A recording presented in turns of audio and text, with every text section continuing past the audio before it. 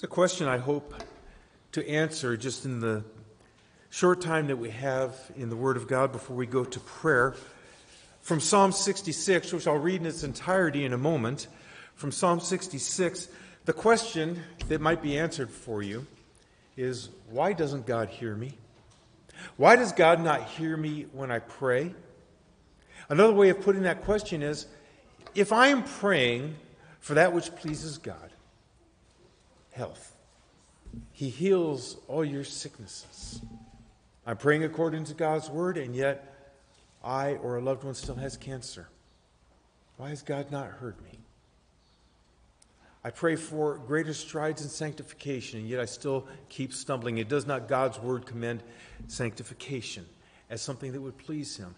And on we can multiply that question. The question before us is, why doesn't God hear me? Why does God not answer my prayers when I pray from the heart according to that which would please Him, according to His word? If you've ever had that dilemma, if you've ever had that question, if you've ever had that struggle, wondering why you're going on and praying properly, and yet not seeing God working in you to answer that prayer. Well, Lord willing, I can give you some answer from Scripture and perhaps some comfort even today. I'll read Psalm 66.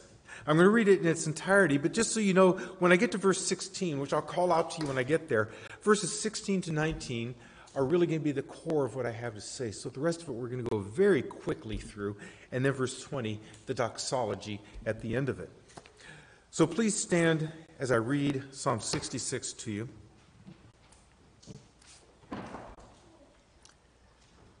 Shout for joy, all the earth. Sing the glory of His name. Give to Him glorious praise. Say to God, how awesome are your deeds. So great is your power that your enemies come cringing to you. All the earth worships you and sings praises to you. They sing praises to your name, Salah. Come and see what God has done. He is awesome in His deeds towards the children of men. He turned the sea into dry land. They passed through the river on foot. There did we rejoice in Him, who rules by His might forever, whose eye keeps watch on the nations. Let not the rebellious exalt themselves. Selah. Bless our God, O peoples. Let the sound of His praise be heard, who has kept our soul among the living, and has not let our feet slip. For you, O God, have tested us. You have tried us as silver is tried. You brought us into the net. You laid a crushing burden on our back. You let men ride over our heads. We went through fire and through water, yet you have brought us out to a place of abundance. I will come into your house with burnt offerings. I will perform my vows to you, that which my lips have uttered and my mouth promised when I was in trouble. I will offer to you burnt offerings of fattened animals with the smoke of the sacrifice of rams. I will make an offering of bulls and goats. Selah. Come and hear, all you who fear God, and I will tell you what He has done for my soul. I cried to Him with my mouth, and high praise was on my tongue. If I had cherished iniquity in my heart, the Lord would not have listened. But truly God has listened. He has attended to the voice of my prayer. Blessed be God, because He has not rejected my prayer or removed His steadfast love from me. And please be seated.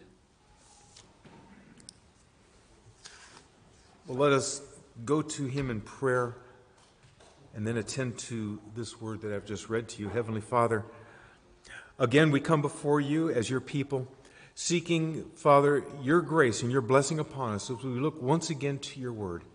Prepare us even now through this word that is soon to be preached for the prayer that is to come, that you will hear us, Father, that we will know that surely the Lord has heard us, that you've not rejected our prayer, because we come to you praying in the good name, the holy name of our Lord and Savior, your Son, Jesus Christ. Bless us because of Him, Father. We ask in Jesus' name, amen. So what do we have in Psalm 66? Psalm 66 is unnamed. We do not know who wrote this psalm. We do not know the specific occasion that brought this psalm into his mind and from his pen by the Holy Spirit's direction into Scripture. We know from the psalm of what I read to you that really it's a call to worship. It's a great call to worship, and if you noticed as I read it in sections there, most of your Bibles have it divided up very nicely, where the first 4 verses call all the earth to come before God and worship him. Sing or shout for joy to God, all the earth. Sing glory, sing the glory of his name. Say to God, how awesome are your deeds, and so forth. All the earth, all that he has created, is called and invited, if you will, to come and sing praises to his name, to call out his glory. And he narrows down very quickly in verse 5 to Israel's specific experience of God. In other words, if those first 4 verses are all the earth called to sing God's name, to call out his glory, then we focus down. It narrows down so quickly. Come and see what God has done. His awesome deeds towards the children of man. But this one nation of the children of man is Israel. He turned the sea into dry land. Of course, they crossed the Red Sea as the Egyptian army, the mightiest army in the world at the time, was chasing them, and the sea closed in on them. And Israel, having crossed on dry land, was able to see the destruction of their enemies. This is what he's talking about here. And he rules by his might forever. And that's why he says, let not the rebellious exalt themselves. Do not exalt yourself against a God who can do this and who does do what he's able to do. He speaks of going through the river on foot. This is after they crossed the Red Sea and the Egyptians were destroyed. And they're on the east side of the Jordan. And they're going to go into the promised land after 40 years of wandering. And what did the Jordan do? In the fear of God, it parted in 2 ways. And once again, Israel walked through a river. They came out dry on the other side and took that land. Come and see what God has done. This God that all the earth is called to rejoice in. But let me tell you what this God has done in history. As I like to put it, in time and space. He's made not just himself known, but he's made himself known through what he's done for the children of men. For this one nation. And not just Israel. Because he says in the next verse, bless our God, O peoples. Let the sound of his praise be heard, who has kept our soul among the living and has not let our feet slip. For you, O God, have tested us. You have tried us as silver is tried. You have brought us into the net, and you have laid a crushing burden on our backs. You let men ride over our heads. We went through the fire and the water, yet you have brought us out to a place of abundance. Now, what is he speaking of here? As we get to this, to the end of the psalm, which is where we're going to focus, and why God hears or doesn't hear. This is God's working among men. This is God's working in history. This is him saying, if you look at God of all the earth and what he does for all the earth, he acts consistent with his nature through all the children of men. Israel just being an example of that. He speaks about having been tested, about the crushing burden laid on their backs, men riding over them, yet having been brought to a place of abundance. You know, we all go through trials in this life. And the trials that he's speaking of here is Israel's history, I believe. And Israel's history of their constant turning away from God and to other gods. You can read this depressing cycle in the book of Judges, where constantly you see this. And it's through in other places of Scripture, but Judges makes it most clear, does it not? Where the people turn to the Asherahs, to the other gods. They take on the ways of the peoples around them, and God brings judgment upon them. He tests them, as it were. And they cry out to God, and God forgives them. And then they forget that, and they go back to their old ways.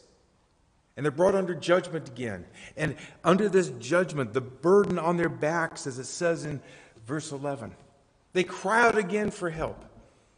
And God in his mercy, as he has so often for every one of us here, once again, forgives, restores, gives you another chance, if you will, to put it in 21st century terms. So from all the earth to this one nation and their experience with God, it's a call to worship. What he's giving here is testimony. He's calling the nations to worship. And if we go very quickly through this, and I really do want to get to my verse 16, so I am going fast. I understand that. He says, I will come into your house with burnt offerings, and here's the worship. I will come into the temple. I will bring the burnt offerings. I will bring the sin sacrifices. I will follow the law. I will come into your house with burnt offerings. I will perform my vows to you. I will do that which I promised to do. I took vows before God. I will accomplish them. And remember that he's calling out to all the people who he has brought into this assembly. That which my lips have uttered and my mouth promised when I was in trouble. I'll offer to you burnt offerings of fattened animals with the smoke of the sacrifice of rams. I will make an offering of bulls and goats. So this is all the background I want to give you on this psalm. And again, we don't know the specific occasion of the psalm. We don't know if it was David or Moses or any of the other inspired authors of the Psalms who wrote this one. We do know that he was in some trouble, whoever this one is. And I want to point this out, and then we'll get into verse 16 here very quickly. He says, I will perform my vows to you, that which my lips have uttered and my mouth promised when I was in trouble. When I was in trouble. Do you go to God when you're in trouble? We have no idea what kind of trouble this really is or was for him. Was he in trouble because of enemies? Was there rebellion against him like David had with his son Absalom? Really not given any hint about that. Except I want you to keep in mind what it says here, that my mouth promised when I was in trouble. And how often do we find ourselves in that kind of trouble? And we say, oh Lord, just help me this one more time, and I won't do this again. Have you ever gotten a letter from the IRS? Boy, that'll make you really quickly say, oh Lord, help me now. And I won't fail to tell honestly. You know, they have ways of finding you out. For all of you who haven't had rough experiences with the IRS, let me tell you that there's a lot of millions of people in this country, and they know how to find every one of you. And how many times have we been in that kind of trouble where something we did, something you did, probably intentionally, rose back to the surface, and we call out to God. And we say, oh Lord, my mouth is going to make a vow. I make a promise. I'm coming with burnt offerings. And I promise you, now that I'm in trouble, just get me out this one time. Just forgive me, and I will mend my ways. And how soon we forget, as that previous cycle that I was speaking of. That's the context that I think we have for the psalm. That's the hint we have that brings us so quickly to verse 16 and answer this question. Why does God not answer my prayers? Especially when it's not something I cheated on my tax return, not some obvious intentional sin, things that should be according to his word. Why does he not answer my prayer? He says, come and hear, verse 16, all you who fear God, and I will tell you what he has done for my soul. I cried to him with my mouth, and high praise was on my tongue. And what did he do for his soul? I think it could go back to this verse I just read about the promises he made, his lips uttered, my mouth promised when I was in trouble. In these last few verses where we're going to put our time, put our concentration, he's going to speak about cherishing iniquity in my heart. And so the trouble, I believe, we can connect those two. The trouble he was in, and he made promises to God because of it. And now the iniquity in the heart, if I had cherished it, it was some kind of sin. It was some kind of personal failure that brought out this praise because of knowing God's forgiveness.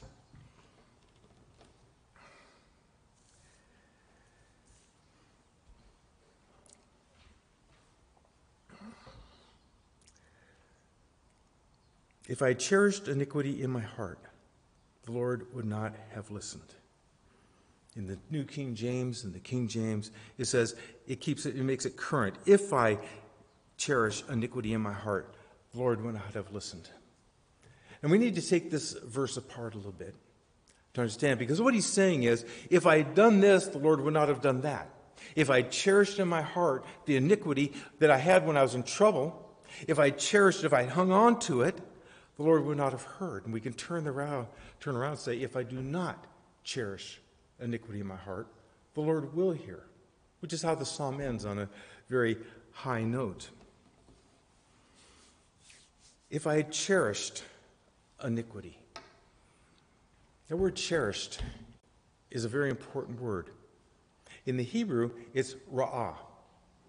Ra'ah. And ra'ah means simply to see. To see something. But it also means to provide for what you see. Now, I'll just give you one example of how that's used. It's in Genesis 22, when Isaac is about to be sacrificed by his father Abraham. Abraham is going to sacrifice, according to God's command, your son, your only son, whom you love. And God sees, God ra'ah, that Abraham is in need of a substitute for Isaac. The knife is up. It's going to be coming down. You recall that the Lord calls out and says, not just, hey, Abraham. He says, Abraham, Abraham, do not lay your hand on the boy, for now I see that you fear God. So God ra'ah. God saw the need. Do you know what happened next? We're in Genesis 22. God provided for what he saw. And that word provided is the same exact word as to see. And that's when Abraham looks up and he sees the ram with his horn caught in the thicket. There was the ra'ah, the provision for what God saw, ra'ah, the need for. And so, with just that one example, he says in verse 18, if I had cherished, if I had ra'ah, iniquity in my heart. So what does it mean to cherish or to ra'ah, iniquity in my heart? I think it means to provide for iniquity. What he's speaking of here, if I had done this, if I had provided, if I had made room in my heart for the very iniquity for which I'm going to God for forgiveness, he would not hear. Now, doesn't that make sense? Now, why would God want to forgive a sin when that very sin is being provided for in the heart? Go to God and we say, oh Lord, help me to not be a violent man by making that person stop getting me so angry. Oh Lord, help me to be more honest by giving me more money. That sort of thing. Providing for the very sin with which we go to God. He says, if I had done that, the Lord would not have heard. If I had cherished iniquity in my heart, is how we have it translated here. And that's a good translation. But think of it this way. When we go to God, and think of these prayers that we've been bringing to God for a long time, and we've not seen the answer.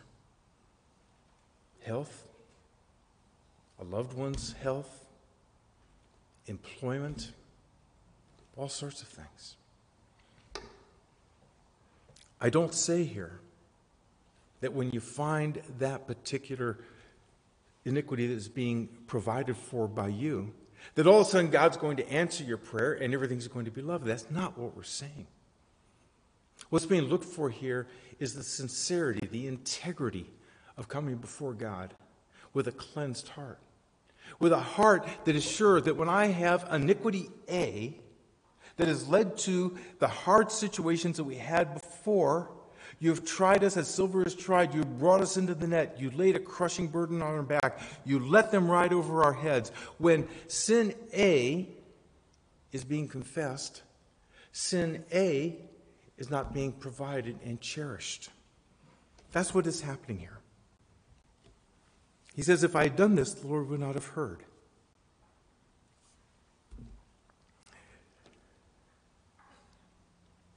To listen It's another one of those Hebrew words that has different nuances of meaning depending on how it's used. And I'm just going to give you one example of this. The word listened is the Hebrew word Shema.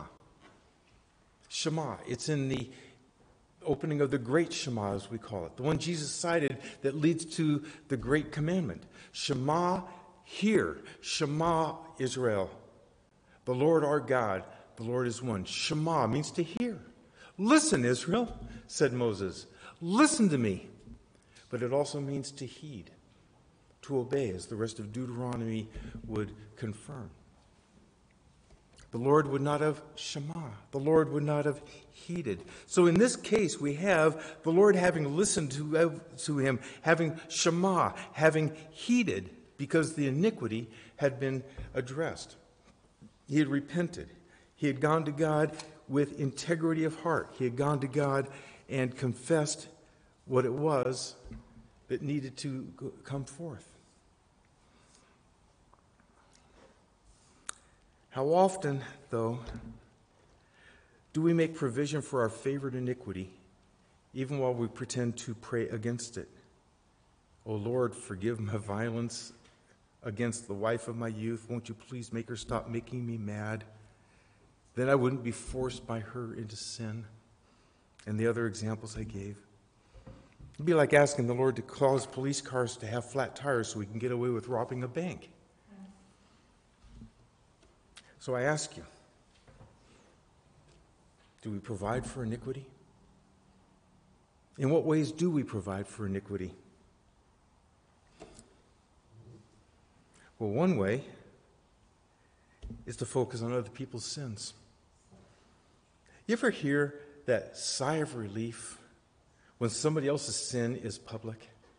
Like that famous preacher or pastor who goes into moral failure, and we look and say, that's so, feels so bad for him. Oh, that's so terrible. Oh, look at him, look at him, look at him. And even within churches and people who aren't so famous, just, what is it? The attention is going to be on them. All eyes are off of me. I don't have to worry about anybody peering in. I don't have to worry about a brother sitting down with me and looking me in the eye and saying, how are you doing today? And I get to say, great. And he keeps staring at me as if his eyes can draw the sin right out of me. No, because it happened to someone else, and someone else now has the publicity. You know, Augustine, who died in the mid-400s, wrote on this verse. And I want you to hear this, because I think this is one of the ways that we make this provision. Consider now, brethren, how easily, how daily men blushing for fear of men do censure iniquities. He hath done ill, he hath done basely. A villain that fellow is. This perchance for man's sake, he saith. See whether thou beholdest no iniquity in thy heart, whether perchance that which thou censures in another, thou art meditating to do, and therefore against him dost thou exclaim, not because he hath done it, but because he hath been found out. You know the expression, she protesteth too much? That's what it is. It's that Shakespearean thing where Queen Gertrude saw the actress so overweening her own self-declared fidelity and love, it was too much to be believed, and so it is with us. And what sins do we exaggerate? What sin do we exaggerate? His. She got exposed, not me. All the attention is now elsewhere. You know, this morning we started with Genesis 38. I'll get this right. We started with Genesis 38 and Judah. And do you remember what he did when he found out about his daughter-in-law, Tamar, being pregnant? He said, burn her. Let's get this taken care of, that lousy sinner. Why? Iniquity in his heart. Now, he didn't know he was the one that made her pregnant. Not yet. And yet, he had something in his conscience, it seems, that made him so quick to judge her. It made it so convenient that all eyes are on her for her moral failure. She did something wrong. Oh yeah, let's look at her. Matter of fact, I'll lead the way. And we'll all take care of that. That's what it means to protest too much. Verses 16 to 19 in the whole psalm where he says, when I was in trouble and I made the promises, has a flavor of a particular sin. Has a flavor of a singular sort of thing. And I can't absolutely prove that. But when he calls the assembly to hear what the Lord did for him, he seems to have in mind this particular deliverance from a particular evil. He does not, as other psalmists do, give a litany of Israel's sins when he was talking about Israel's history. That's one reason I believe this. And the word for iniquity is singular. Now, iniquity can encompass an entire inventory of all kinds of sins, but he could have easily used the plural. So what I'm getting at is the sin that had he regarded in his heart was a single thing. And I want to suggest to you that when you look to your heart and you find sin in it, that the working of the Lord, in my experience anyway, is that he brings to your mind that one thing for you to work on, that iniquity. Doesn't say you're all done in life and you're now perfect. We don't preach perfection here. We preach progress. Always reaching out for the prize of God, the upward calling in Christ Jesus. God is not a blunderbuss. Do you remember what a blunderbuss is? I think it was back in the 14 or 1500s when they first invented the shotgun. And they had that thing with that barrel that went out like a sprout. And it would be filled with all kinds of things. Shot and gravel and dirt and just anything to blow things away. And it was a scatter gun. They would hit you with everything they could. God is much more surgical than that. That iniquity that he's trying to uncover, the iniquity that he wants you to expose to him, is usually just that one thing. Again, it's not the only thing. It's not the last thing you're ever going to have to deal with. Far from it. John assumes in 1 John 1:9, which I quote so often, if we confess our sins, he is faithful and just to forgive us our sins and to cleanse us from all unrighteousness. But I would suggest to you it's one at a time. God doesn't just tell you that you've got so many things wrong with you. You're just a lousy sinner.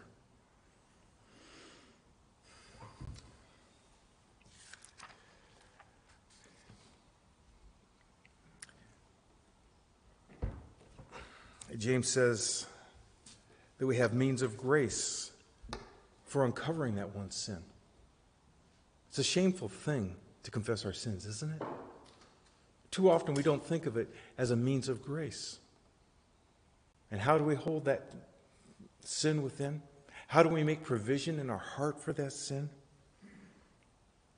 I would suggest to you again, one way is that we just don't trust each other. James, under inspiration of the Holy Spirit, says, confess your sins to one another. Well, we all agree with that. We should confess our sins to one another, right? It says it very plainly. You don't have to be a Greek scholar to take that one apart. The English is really, really good. Confess your sins to one another. And then what do? I say, okay, well, to which one another do I confess my sins? Now, I can't pray in this prayer circle because there's women and they might hear this and that'd be inappropriate. This one's too young to hear that. And I don't know this guy well enough. So, I know what I'll do. I'll go home and I'll confess my sin between me and God.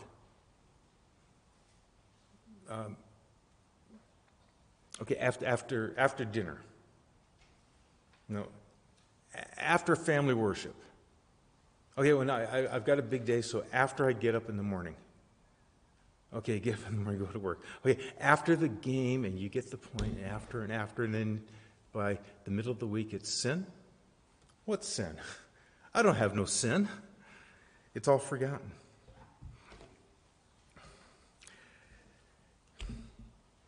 That sin that we maintain in the heart, that sin we make provision, so often is just that very sin that we need to confess. James says in James 4:1-3, what causes quarrels and fights among you? Is it not this, that your passions are at war within you? You desire and do not have, so you murder. You covet and cannot obtain, so you fight and quarrel. You do not have because you do not ask. You ask and do not receive because you ask wrongly to spend it on your passions. So your passions are at war, and you ask because you want to spend what you get on your passions. Is that not the very definition of making provision in the heart for the sin? It should never be so. It should never be so. What holds us back? What keeps us providing for that one sin? Well, perhaps it's shame. Shame to admit my sin.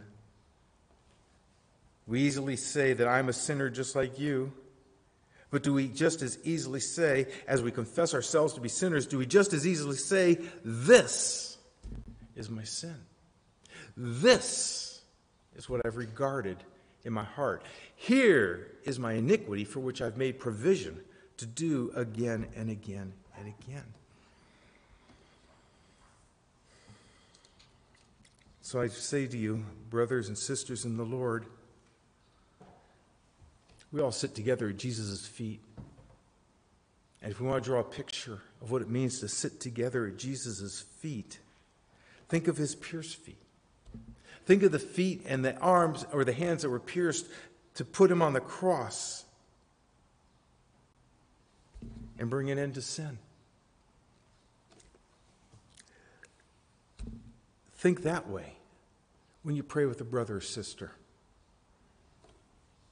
Not just that we're all sinners together, but a sin that needs to be confessed, a provision that needs to be taken away.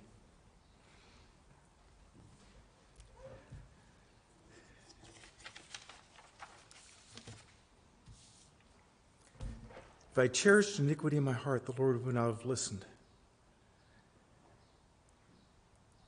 This doesn't say that God all of a sudden grants everything we ask for when we confess properly. That would be a matter of works, and that's not what it's saying. Speaking of integrity, speaking of his sincerity before God, it's speaking of being honest with him and with each other.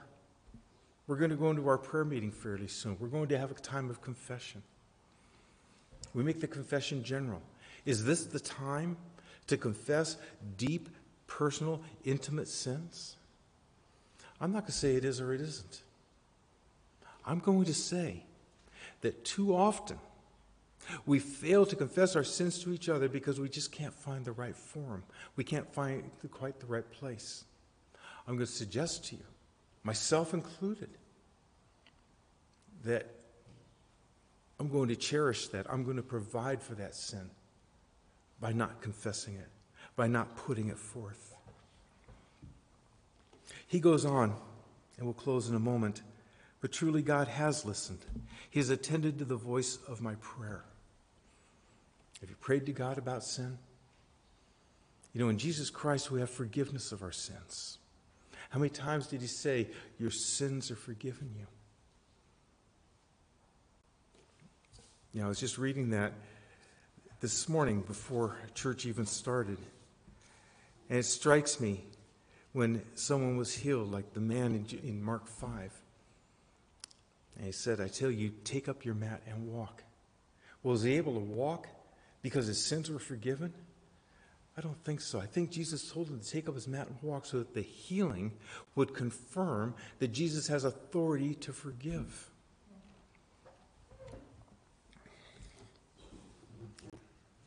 God's ear is not really closed. God hears our prayers. That God has answered this and not answered the other is not because of the length or the eloquence of your prayers. And honestly, once you find that sin that you've made provision for in your heart, again, I must make sure you understand. It doesn't mean that all of a sudden God's going to answer your prayer. You may still have to grow and stretch in other directions that providence would bring to you. His loving kindness, though, his loving kindness for those who are in Christ Jesus never ends. Even for we who don't get our answer to the prayer, and the specific reason in line with the psalm would be because we've regarded something in our heart.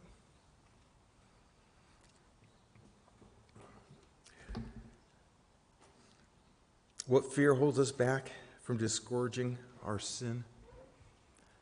Is it fear that keeps that provision? It could be a lack of faith. It could be a lack of faith. And with this, I'll close, and we will go to prayer here very soon. But what I mean by that is, do we really believe that God has forgiven and will continue to forgive? Is forgiveness just a concept? Is it something we have in the Scriptures? You say, okay, it says it there, and I believe it. But have you experienced God's forgiveness? Do you know in your heart of hearts, in integrity and sincerity before God, that He really does forgive sin? He's faithful and just to forgive us our sins. He's faithful and just to forgive us our sins and cleanse us from all unrighteousness. Do you really believe this? Because if you don't, you're going to hang on to it. You're going to continually make provision for it. But you must know that God in His Son, Jesus Christ, by the faith you have in Him, truly does forgive sins. He also says that when we sin, we have an advocate with the Father, Jesus Christ the righteous.